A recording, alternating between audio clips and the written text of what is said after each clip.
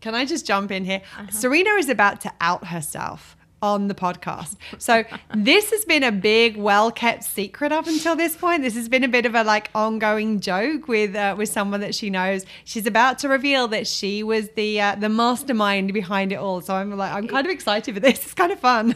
Yeah.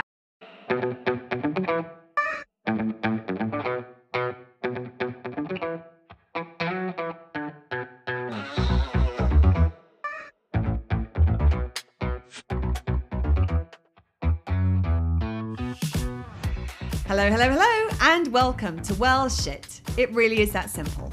I'm Claire. And I'm Serena. On this podcast, we help you to understand about your 12 universal needs, why they are currently not being well met, how to meet them in ways that work for you, and how to consistently do so in quick, easy, and simple ways that fit seamlessly into your life.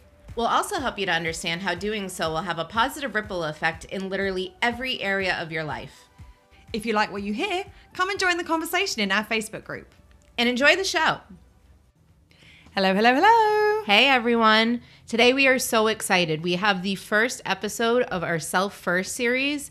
And today we're going to get into what is Self First, and we're going to get specific about it. This was actually a request from one of our community members after our first podcast episode about Self First. Episode number 2, The Wisdom of Joey Tribbiani, if you haven't already gone and watched it.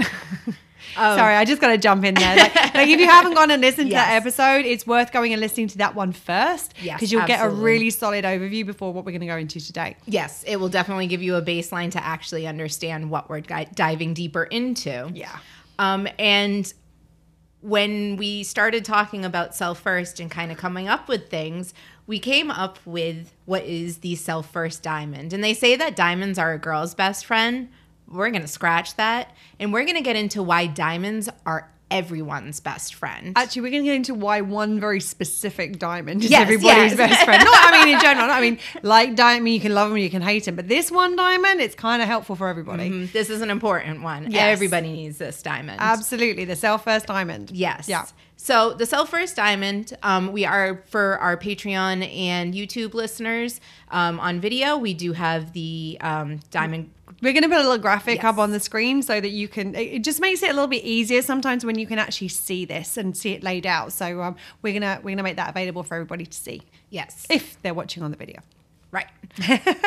So the first part of our diamond is the selfish. And selfish, again, is prioritizing yourself, at best with disregard of the impact it has to others, and at worst, being willing to negatively impact others. So I'm sorry. I promised that I would actually introduce him if he came up. So this, sorry to everybody listening, I got to just interrupt this ever so briefly. This is one of my new furry housemates. He wanted to come in the background before and make his presence known. Now he's decided he wants to come and join us. Literally I got a paw on my legs if to say, can I come up and say hi? So say hi, Hemingway. He's like, oh, can I go down again now? Sorry. There we go. There was a cat for those not on video.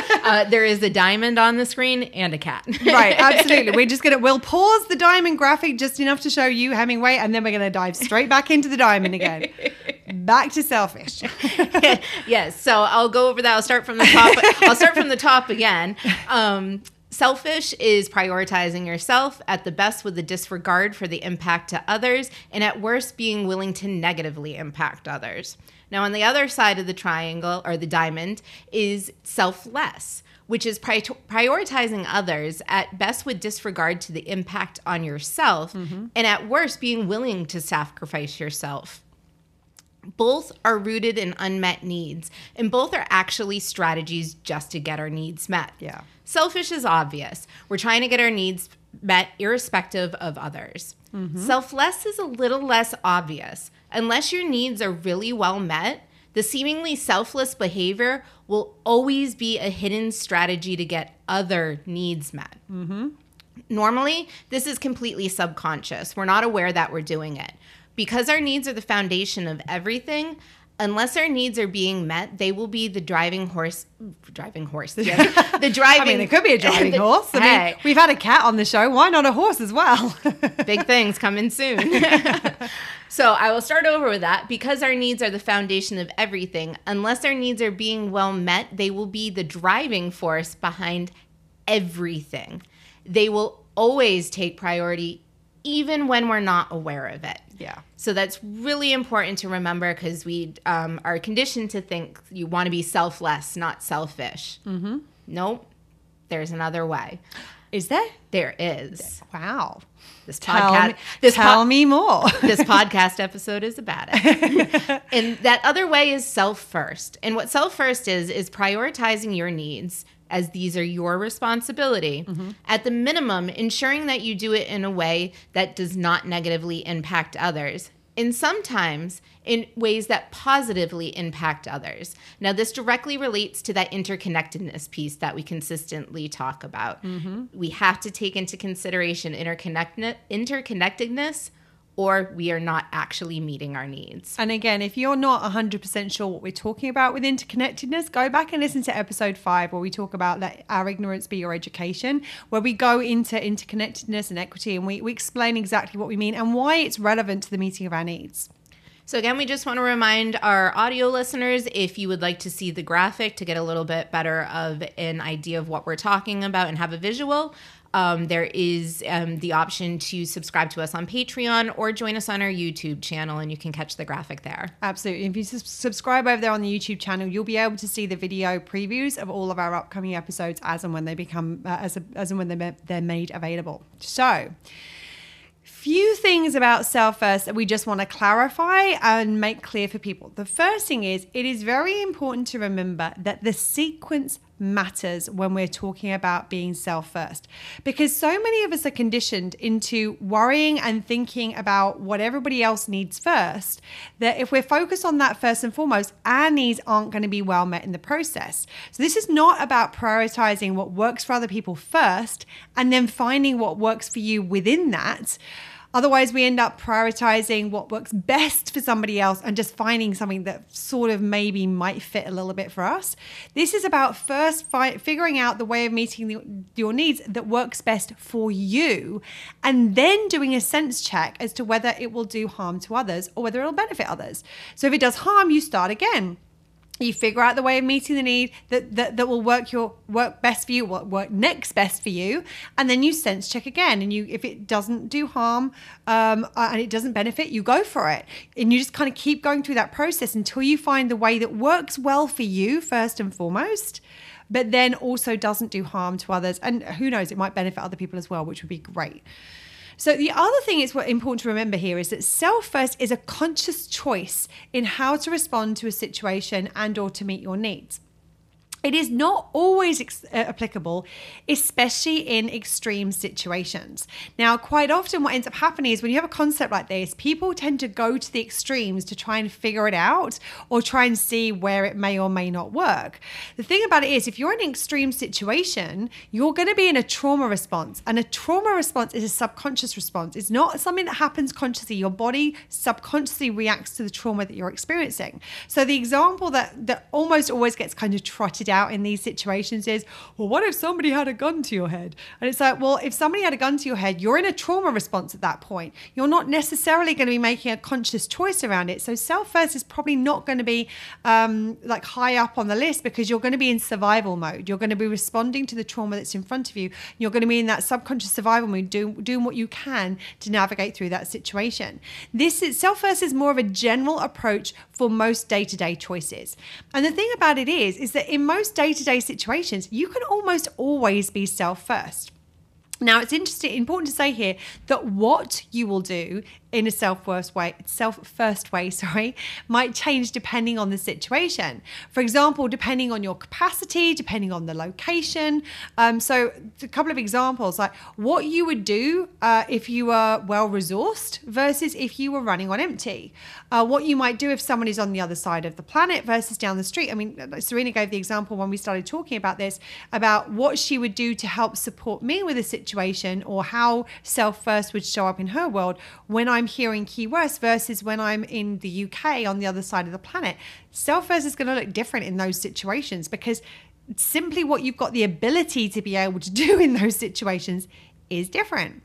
The other thing is, it might not be what you would choose to do if you were fully resourced. It's important to remember this, is that is that when we're doing something in a self-first way, we need to make sure that we're taking care of our needs first and foremost. If we are not fully resourced, we have to make sure that we're doing it in a way which is going to respect our level of capacity or actually build our capacity, because it builds our resources. So the thing about it is that doing something in a way that is in alignment with your capacity is better than doing what you would like to do, but don't have the capacity for. I'm going to say that again. Doing something in a self-first way that is in alignment with your capacity is better than doing something you would like to do, but you don't have the capacity for. And the thing is, in those situations, normally these things are the things that would be nice for somebody else and might even meet other needs of yours, but would leave you kind of drained at the root level in the process or in the lower sections of the tree.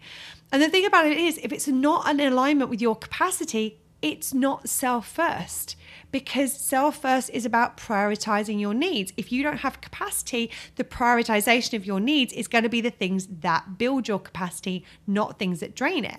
That's the first thing. It's not self-first if it's not in line with your capacity. And the other thing is that if you are not at capacity, if you don't have the capacity, chances are you're probably unlikely to be able to do that thing that you would like to do in the way that you would really want to anyway. So it's important to be aware of that as well.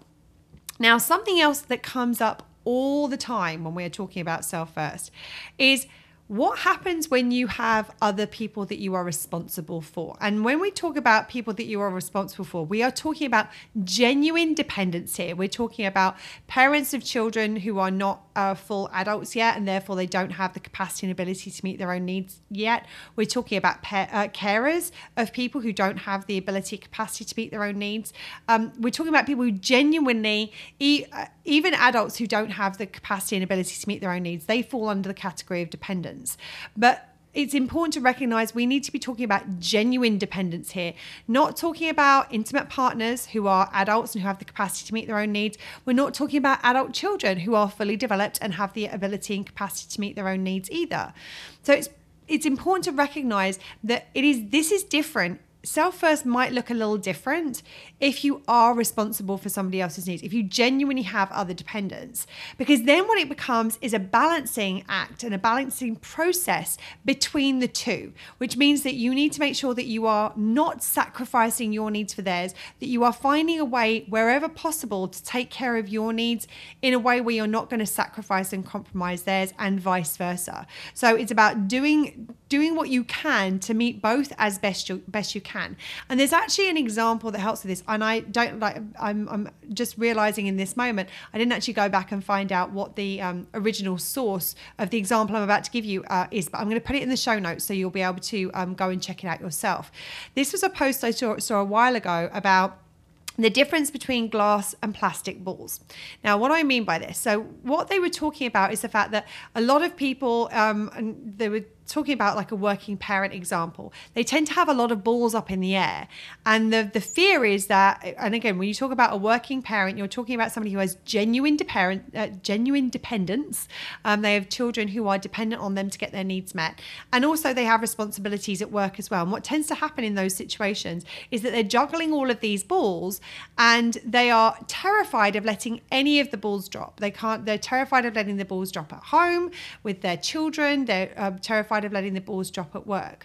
Now, what they talked about was the fact that there is a difference between glass balls and plastic balls, and that not all balls are created equal when we talk about this kind of juggling act of trying to balance these situations. The same is true. Not all needs are created equal when it comes to the balancing of needs of you being self-first and also the dependency you have as well. And so sometimes you might need to drop a plastic ball at home in order to catch a glass ball at work. Likewise, sometimes you're going to need to catch a glass ball at home in order to by dropping a plastic ball at work. So the thing is, the plastic balls will bounce. It's not the end of the world if they drop. Ideally, you would prefer they didn't, but you need to catch the glass balls because those are the ones that are going to shatter and then, of course, going to cause even more uproar and are going to cause more challenges to the situation if they break. So the same is true when it comes to the meeting of our needs. Sometimes you need to catch a glass ball with your own needs And that sometimes might mean dropping a plastic ball with your dependent's needs. Sometimes you need to catch a glass ball with your dependent's needs, and that might mean dropping a plastic ball with yours. So we need to remember that not all needs are created equal, not all situations are created equal, and not all the balls that we keep juggling up in the air are equal. And we need to recognize which are the glass ones and which are the plastic ones. So for example, if you have a situation with your child, but you are physically ill, like you are unable to physically do what is necessary, sometimes you might have to miss a child's recital because you physically have to go to a doctor's appointment, or you physically have to go and get some medication or rest in order to physically recover to be able to continue meeting their needs. Likewise, the example, flipping it the other direction, if you're feeling tired and you would like to rest, but maybe your child is sick and they're awake in the middle of the night, sometimes you have to catch that glass ball of supporting your child's needs when they're sick, and that might mean dropping the plastic ball of your rest. Yeah, and it's an important need, but you might be able to catch that rest at other times in order to find a way of honoring all of the needs that are present and finding a way of balancing that is self first. You're taking responsibility for your needs, but you're also recognizing that you have a responsibility for the needs of the people that are dependent on you. The other thing I will say when it comes to dependence is that so often, a lot of the time what we do is we think about them as being completely dependent, as in totally dependent, as in unable to meet any of their own needs. And sometimes quite often that's not the case. Depending on where a child is in their development, and depending on the capacity and ability that another dependent, an adult dependent might have, there may be things that they are able to do for themselves. There may be things that they're able to learn to do for themselves. So we don't want to say, we don't want to completely take over their needs and go, I'm going to be responsible for everything. Instead, what we can start to do is we can start to teach them about needs. We can start to teach them about their needs, and we can help them to start learning how to meet their needs themselves. When we talk about a child here, obviously, when we're talking about an adult dependent, it's about finding out what needs are they able to meet for themselves, and how do we support them in meeting those needs rather than trying to do everything for them. And so again, when we're looking at the dependence, it's very easy to get into this black and white viewpoint with it, which is like, oh, this is a dependent, I'm responsible for all of their needs, and therefore I have to constantly sacrifice my own in order to meet theirs. The thing about it is, when we learn about how to help and support them with meeting their needs, maybe they don't need us to do it for them. Maybe as a child, they don't need us to do it for them. Maybe they just need us to be around to supervise so that we can give them a little nudge in the right direction. If the shoe's on the wrong foot, or they've got an arm going through a leg rather than when they're getting dressed, or the other way around, or they've got pants on their head or whatever. That was me this morning. Oh, well, see, maybe you needed somebody around, but see, you are an adult who's capable of meeting your own needs, so you got to figure it out for yourself. Mm-hmm. So this is the thing, is that we want to be able to understand where we can support other people in meeting their own needs, so that we're not taking the burden of all of that on ourselves. If it is our responsibility, and they're not unable to meet any of those own needs, then we need to relook at that situation and say, okay, how do we look at the glass and the plastic balls? And maybe where do we ask for help, or where do we look for where are the resources to get support with our situation, whether that's through family, friends, community, the government, whatever it is, seeing if there are other ways that we can get support so that we can honor and support our own needs as well as the needs of people who are dependent on us. So there's a number of different things. Oh, hello. I've just got into close contact with the pop shield there. But yeah, there's just a few things to consider when we're talking about being responsible for other people's needs and dependency. Yeah. And I kind of joked in there about, getting dressed in the morning, but it's something that abstract that if Claire came into my bedroom and I had my pants on my head, she's going to be like, oh, well, she's in a weird mood today, because it's not her responsibility to make sure my pants are on correctly. And that is kind of a abstract example. Right. But it's one, there's so many needs that we meet for people that we feel are our responsibility. Like, it is not her responsibility to get me dressed. No, I'd probably be like, "Are we having a pants on our head day today? Like, did I miss the memo? Is that the theme? the corporate uniform to today? Is that what we're doing? I'd probably have some fun with it, but it wouldn't be if that was a 9-month-old child who had no ability to put their clothes on their head on themselves. At that point, I would just probably take them off and put them on. if it was maybe a 3 or 4 year old or even a 2-year-old who is at that point where they're dressing themselves, I'd be like, oh, hey, I noticed that your pants are on your head. Maybe that they would work better on your legs. Like, what do we reckon? Do you want like that? And then if they're putting them on, I'm like, actually, I think that's the left leg. Maybe you want to try the right leg in that one instead. Or like, there are things. So depending on where they're at and depending on what their capacity is, you can help and support them in different ways. You don't have to do it for them. And this is one of the things I see with a lot of that I've seen with parents in the past, whereby if the children are at a stage where they could do it for themselves, sometimes the parents will just do it for them. I understand, like, short on time.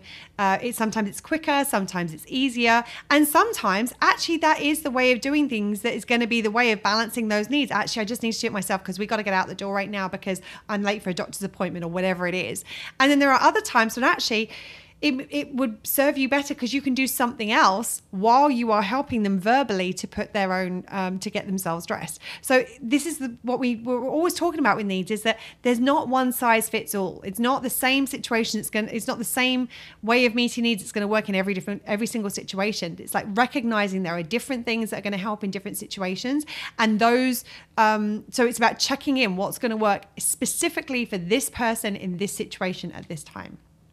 I think one thing that's really important to kind of address is the real life examples. And we love giving examples from our own life. And I actually recently just found myself in a situation that I didn't initially see as a place to be self first. And it really kind of hit me as like, every day, everything I do it shows up everywhere. It really does. And just to give you a little bit of kind of the framework of the story, one of my friends does a Christmas. Can I just jump in here? Serena is about to out herself on the podcast. So this has been a big, well-kept secret up until this point. This has been a bit of a like ongoing joke with someone that she knows. She's about to reveal that she was the mastermind behind it all. So I'm kind of excited for this. It's kind of fun.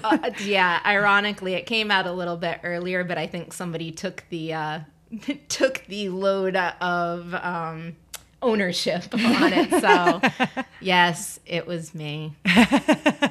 And you knew it all along, but yeah, it was me. So you want to share a little bit about the story and how we kind of got there? Yes. One of my friends loves to decorate his house for the holidays, and it's like he gets into it and he does an amazing job. And around Halloween, he decided he should have gotten an award for his decorations. And I was like, actually, yeah, like, did a good job. There isn't an award for this kind of stuff that was in place.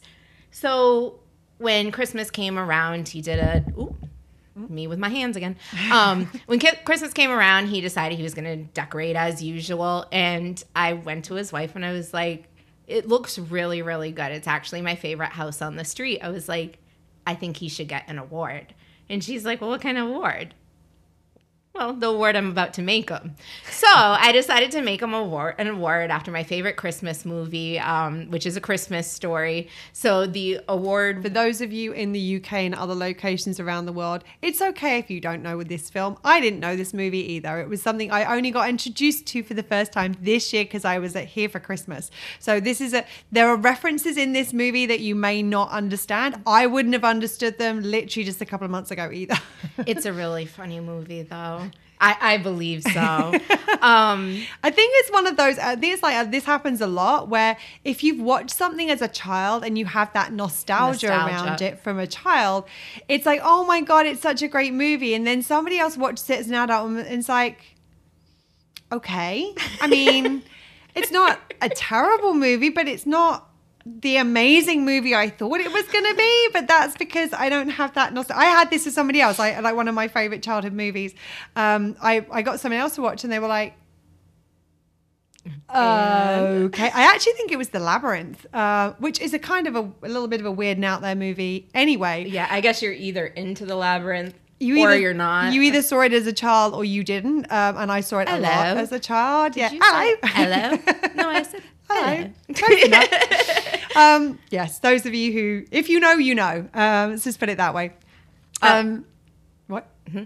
Yeah. Yeah. Yeah. Okay. So, but I think that's the thing. I've no idea. We've no idea what's going on. We've gone on a little bit of a tangent. But just to suffice to say, I think it was one of those things like if you have that nostalgia around a movie when you've seen it as a kid, if you haven't got that connection with it, sometimes you watch and go, okay, cool. And I'm not saying that was my experience with this movie. I believe it probably But it was. might have been my experience with this movie. It's a random.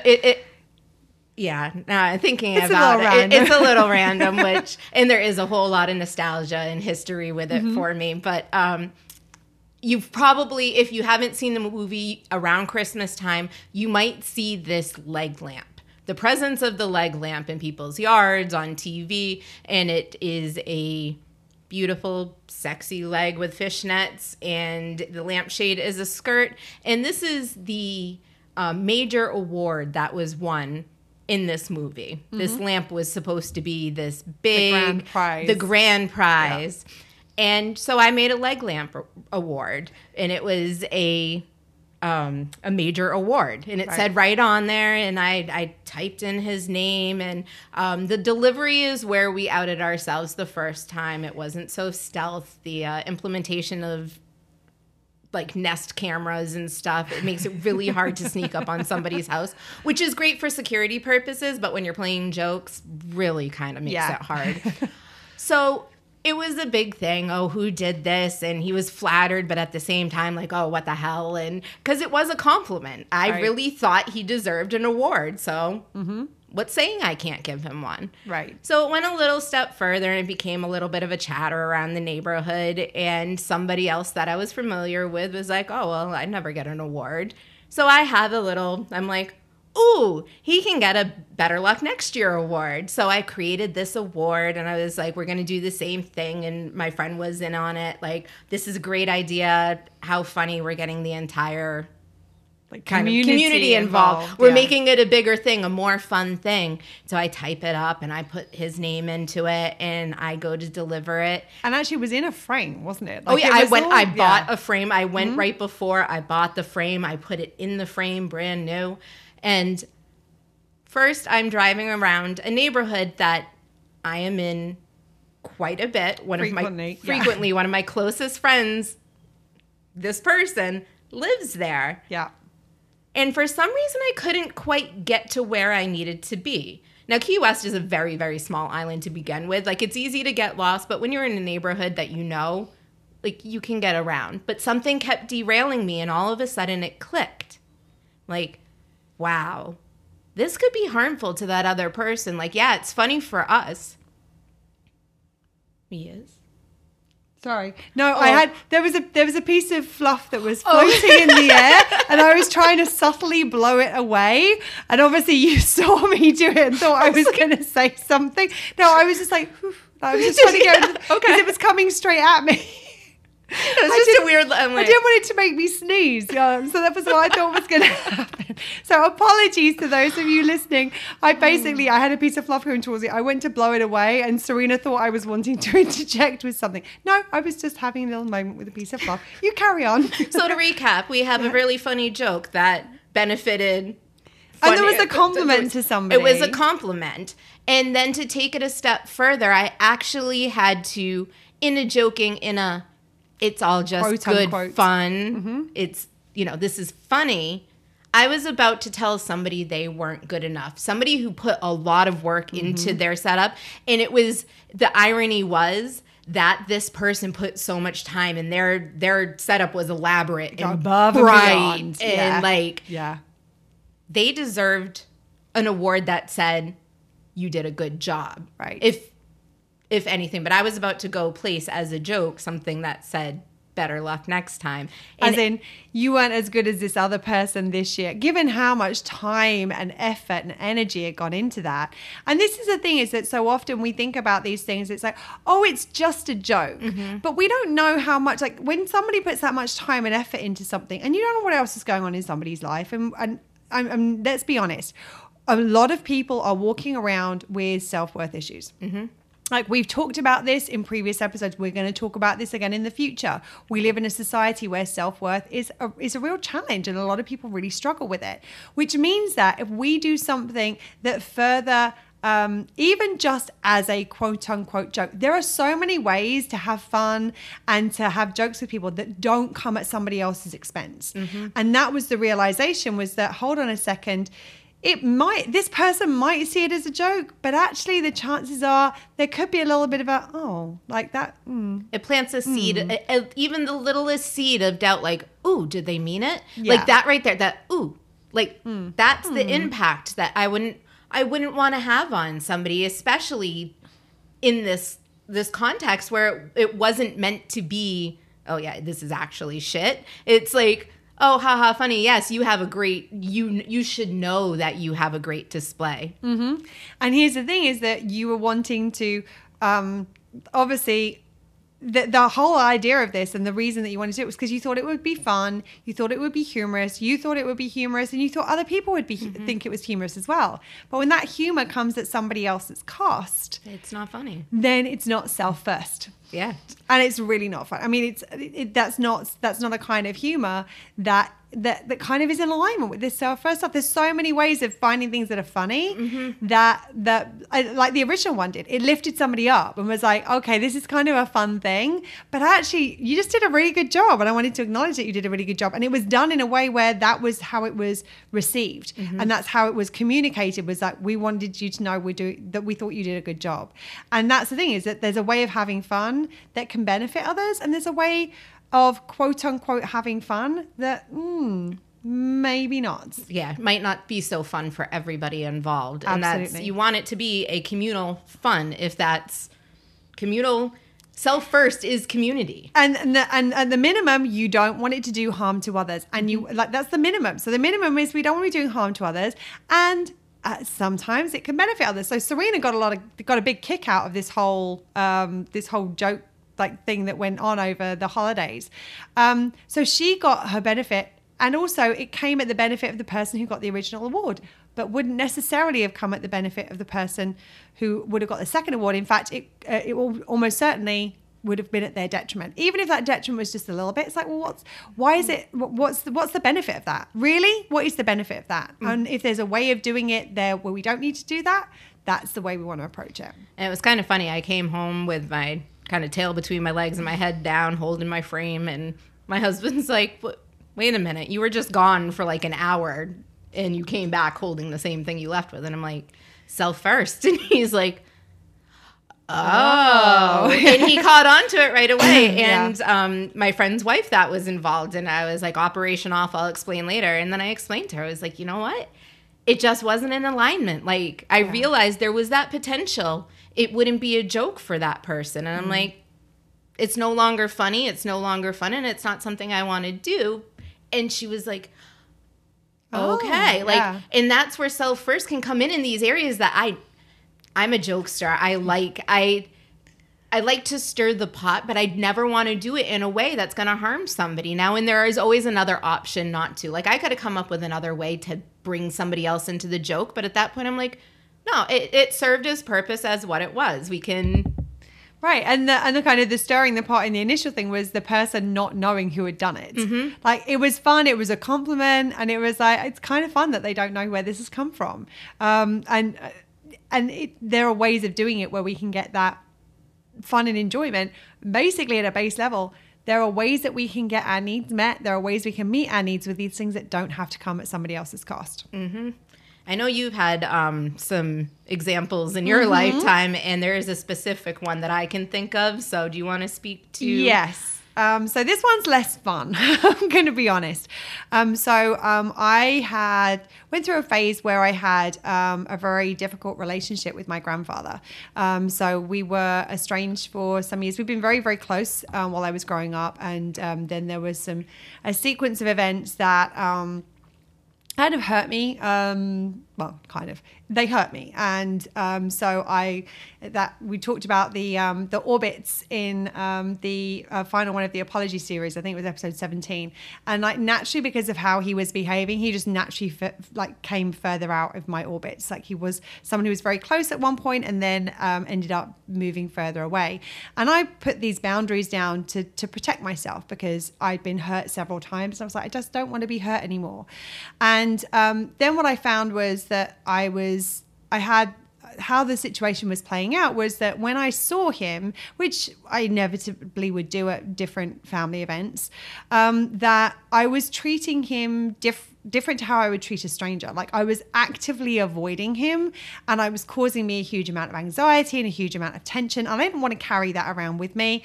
And I'm somebody who I'm friendly. Like I would say hi to a stranger on the street, but I wouldn't say hi to him because that was part of my boundary at that point in time, because that's what I felt I needed to do for a while in order to protect myself.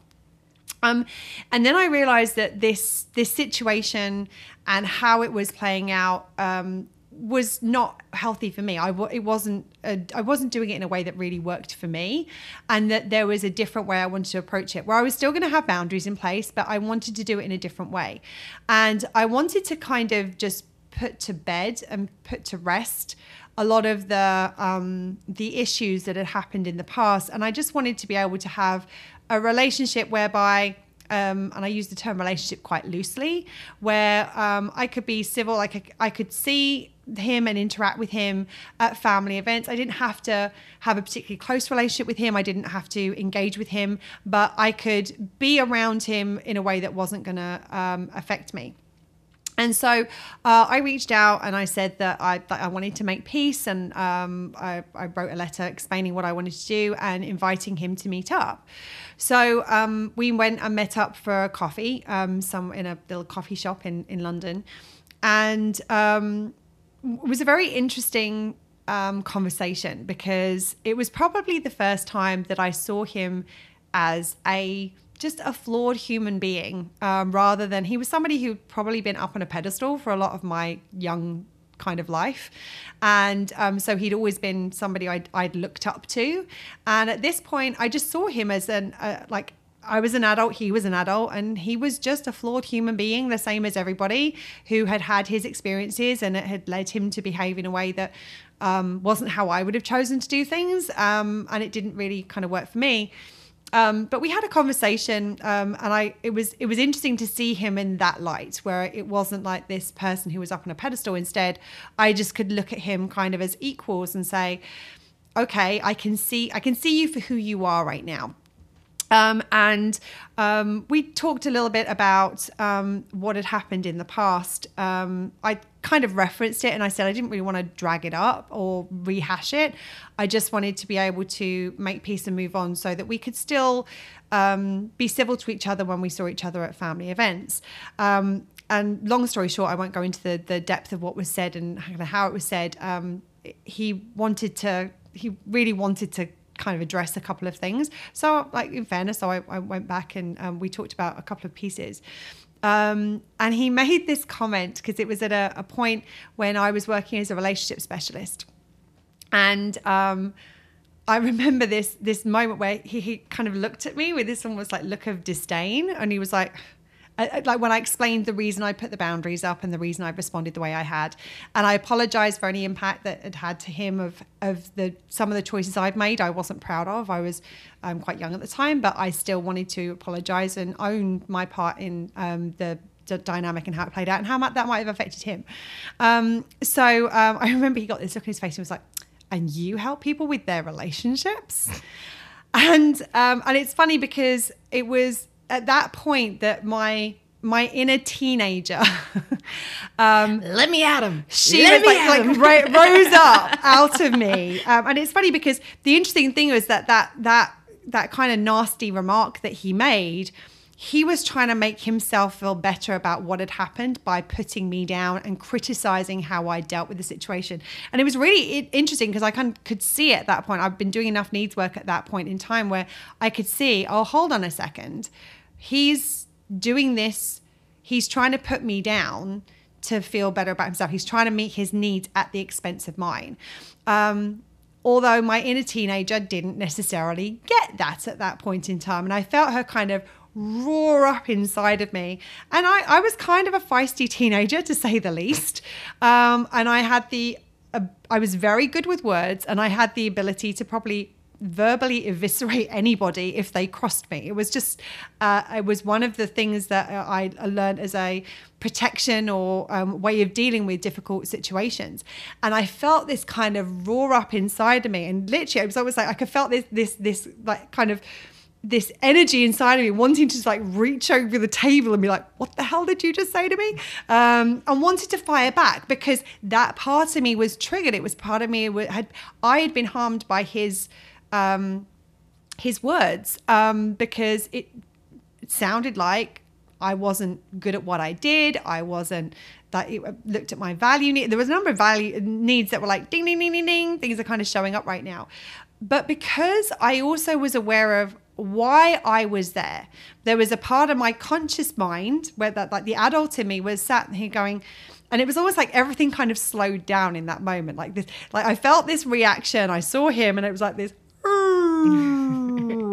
like where like there was this kind of conscious part of my brain that like kind of paused and breathed and was like, okay, how are we going to deal with this? And it's like I was able to kind of sort of say to that inner teenager, like, I get it. I understand why you're upset. I understand why you're angry. How you feel is completely valid.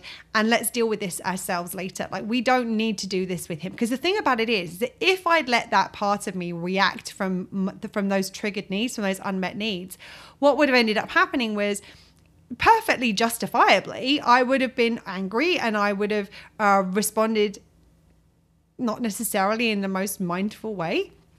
And that's not necessarily something that is wrong or something that shouldn't happen in that situation.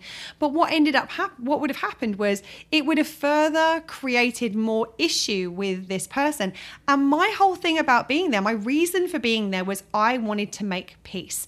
I didn't want to carry this legacy of crappy energy and crappy dynamic going forward. I didn't want to have to deal with it anymore because it was causing me so much stress and anxiety and upset and turmoil. I didn't want to do that anymore. I didn't want to carry that anymore. And so what ended up happening was, in that like sort of slowed down moment, I kind of spoke to that part of me and was like, okay, I've got you, I've got this, we'll deal with this later. And I was able to take care of her needs in that moment. And in that moment, like, I understand, empathize with that part of myself. And later on, I went and processed how I was really angry. There was a part of me, let's say, put it that way. There was a part of me, that teenage part of me was really angry.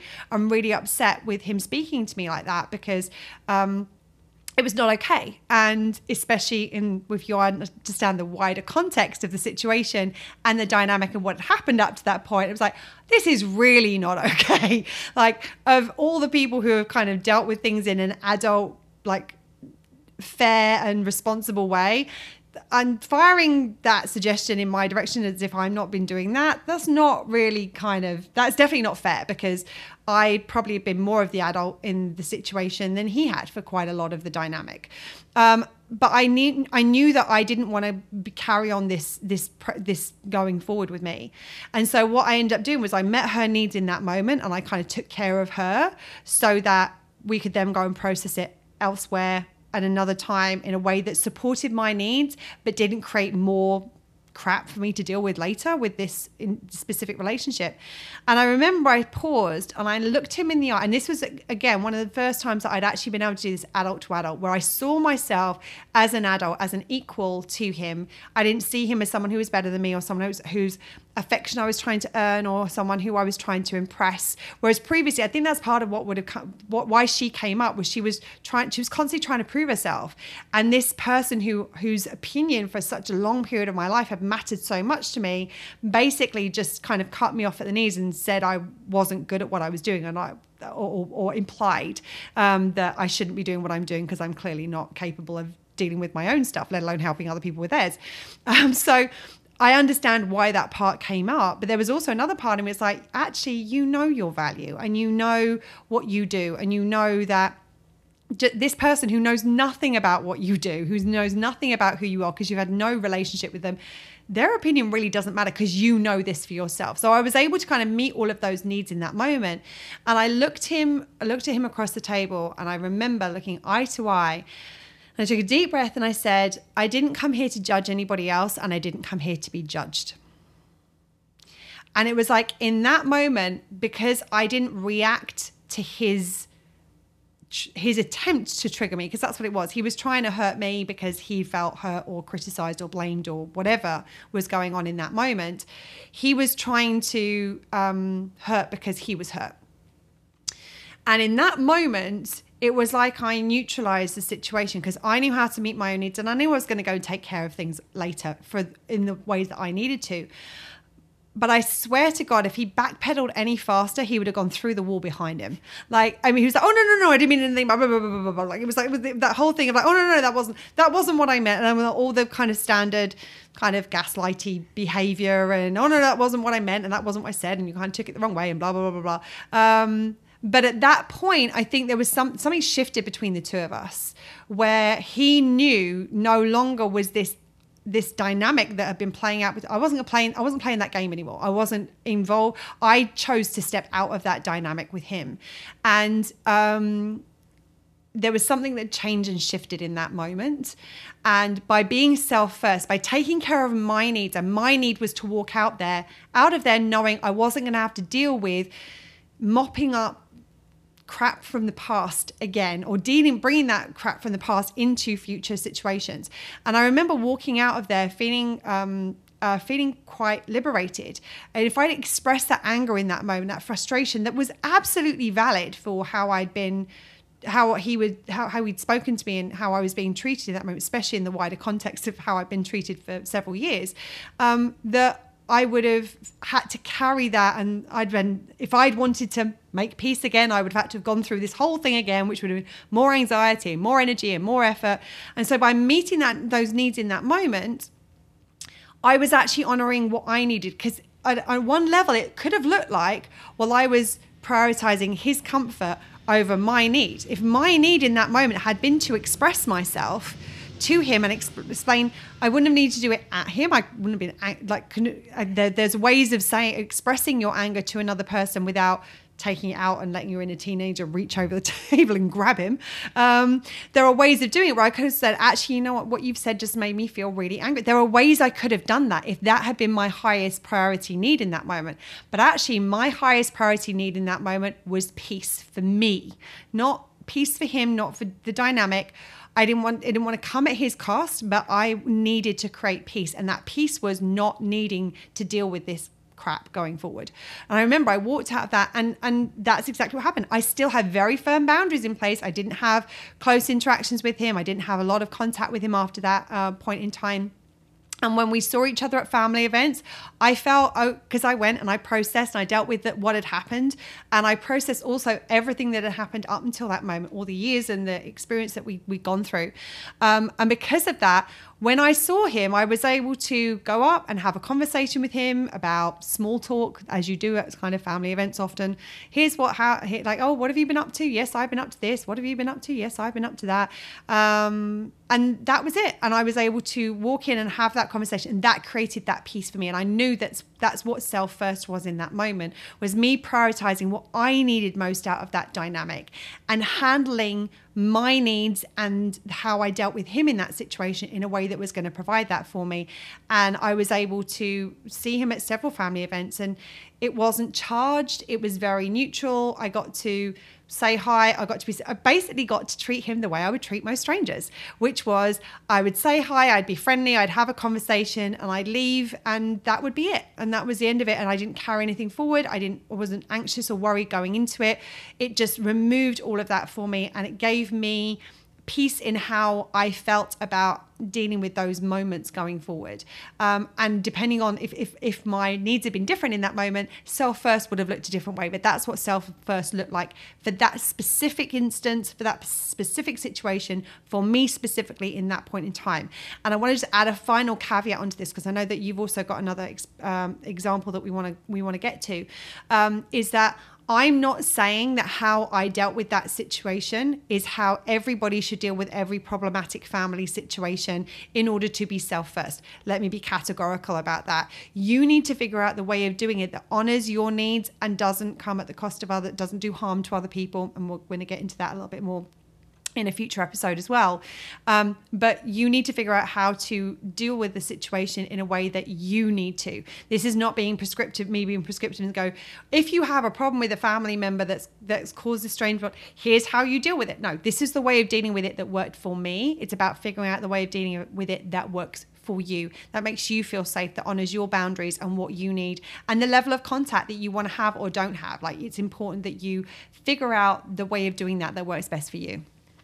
Something important to remember is that self-first can change in the same situation. So you can have one situation where you're acting in a self-first way, and then being self-first actually changes when the context changes or more information about the situation becomes available to you. Absolutely, yeah. So I want to preference my next example with a trigger warning. Preface. Yeah. Let me take a sip of... We're going to start this next section with a trigger warning. Do you want me to do that? Well, because she's drinking some water right now. Just a quick trigger warning. We are going to be discussing some topics like mental health conditions and suicide in this next sequence, because those were the things that were relevant to the example we're about to give, just in case. We just wanted to give that trigger warning to anyone who's listening. So my situation, it was one that was a learning process as I was doing it. And as I'll get into with further discussion with Claire, we kind of, it really showed the change in situation can change where your self-first is coming from. Yeah. I received a couple of messages, or actually random calls from a friend I hadn't talked to in, I'd say probably 15 years, if not 20 years. And we were in the middle of work, and there was no context, there was no voicemails, there were no actual texts. It was just this person's called. I'm like, oh, that's kind of weird. I haven't heard from them in ages. This isn't really a priority. I put it aside. Mm-hmm. I then was able to connect with that person, and they were reaching out as they needed some support. I was in the midst of my own... And this was over text, wasn't it? Yes, this was over text, that we were actually communicating back and forth via text. And they didn't give you information about what the situation was, what was going on. It was just kind of a general... Like, hey, how are you? Mm-hmm. You know, things aren't going great. And she wanted to speak via phone. And at that point, unfortunately, I didn't have the capacity, and I had to honor my own capacity. And in being self-first, I was supporting what I needed. So I was able to offer the support that I could in that moment, which is, I can't be there via phone with you. I can't talk at this time, but I'm more than happy to help support you via text message. And for me in that moment, that was honoring where I was at. It was honoring my capacity. And I thought that I was able to be there in that way. I also want to note this person, it was another spatial situation as well. They were across the country. Right. So somebody across the country who I haven't talked to in 15 years, with no context as to what was going on. Mm-hmm. It's like, okay, this is where I'm at. This is where I can be. Mm-hmm. Then the context of the situation changed.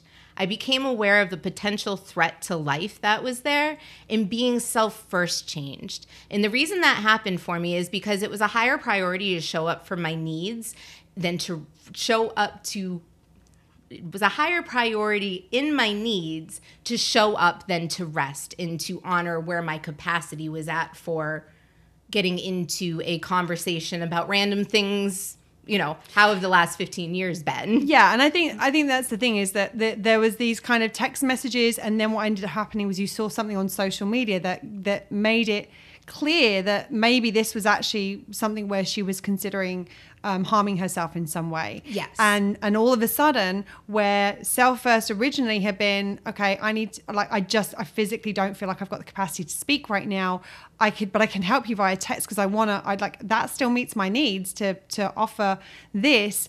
And as soon as you suddenly realize that, hold on a second, this is not just a friend out of the blue reaching out after 15 years just for a catch up and how things are. This is potentially somebody reaching out for help and support because they're considering doing something to harm themselves. And all of a sudden, at that point, what met your need, what were the higher priority needs for you in that moment, shifted from being I need to handle this, communicate like a general catch up after 15 years.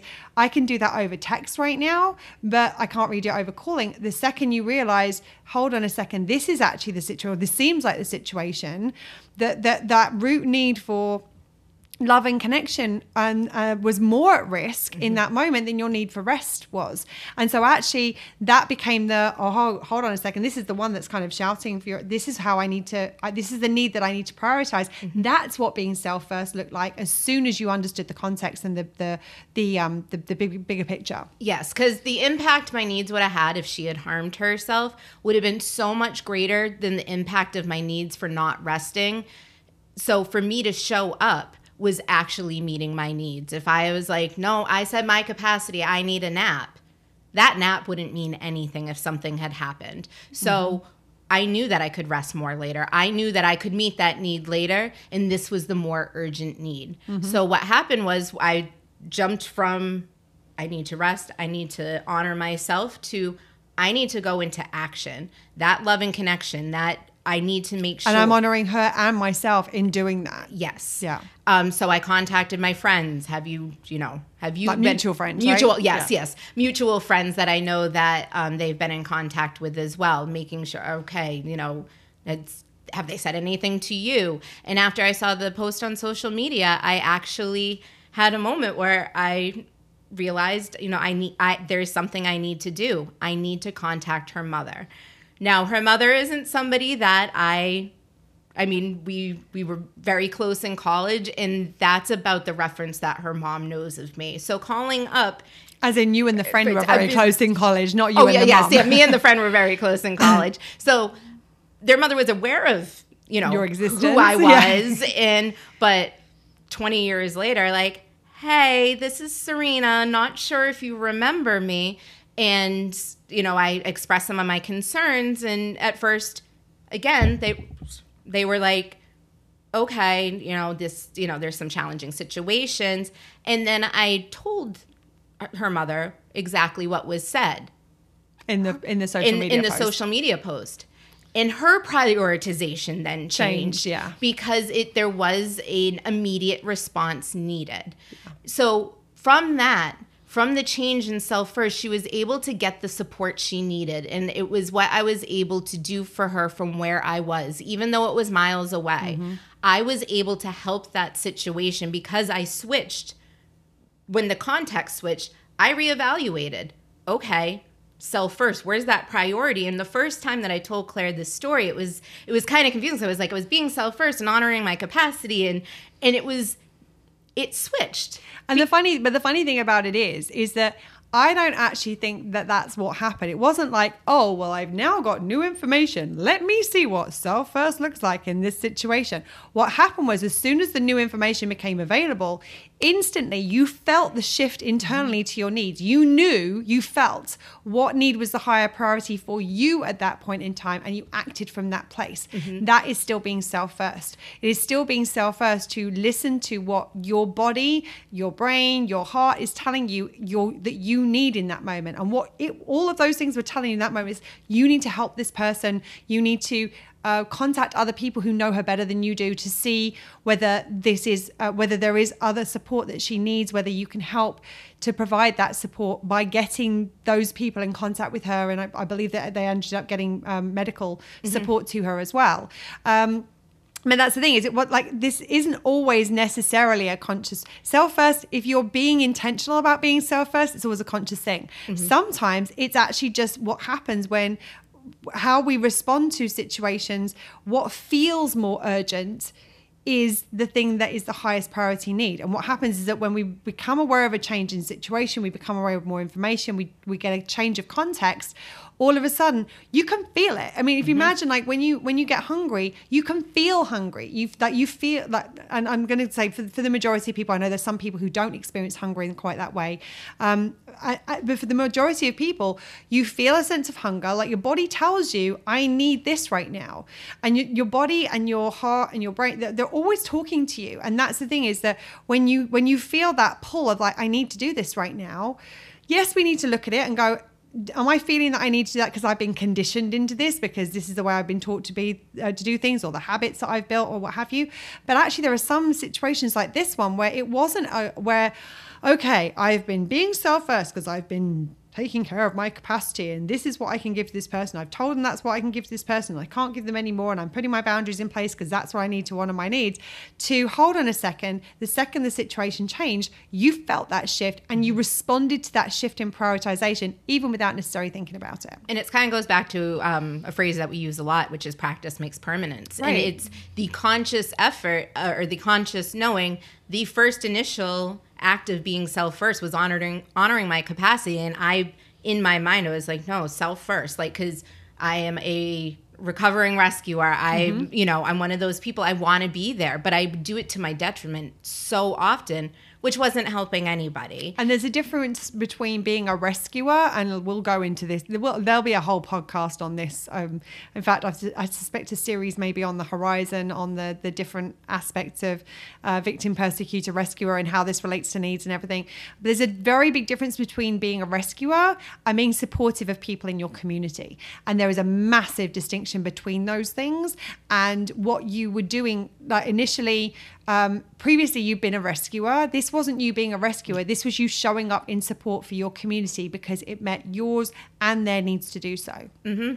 And it's important to remember that our needs are consistently changing. The needs that are constantly too. Yeah.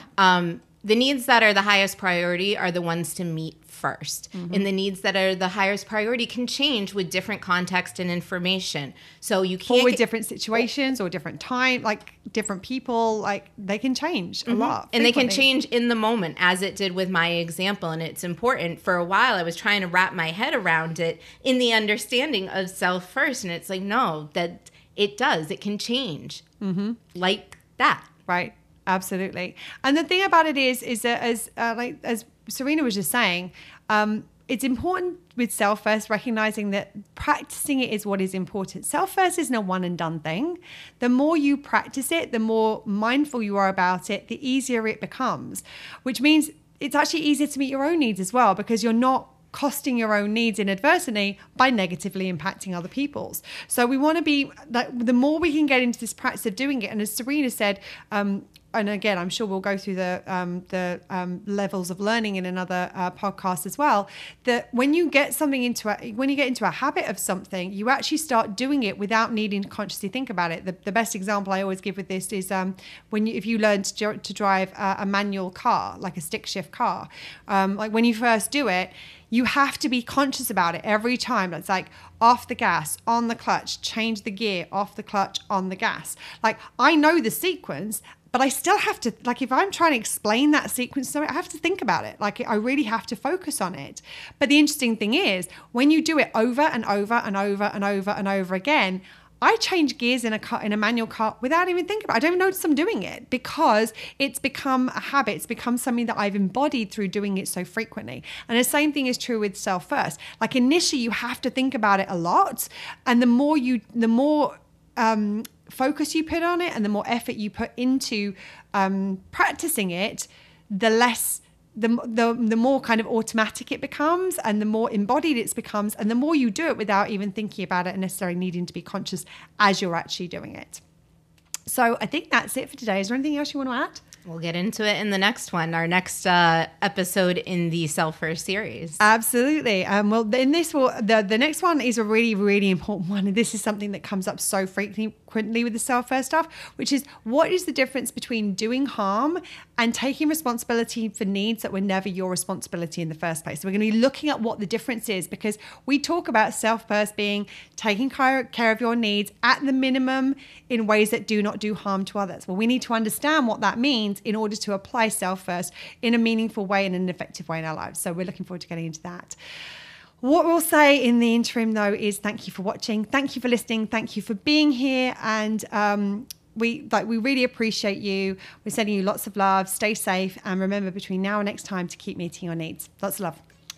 See you later, guys. Bye. That's it for today. If you like what you heard, please subscribe, rate, and give us a written review, as it will help more people find us.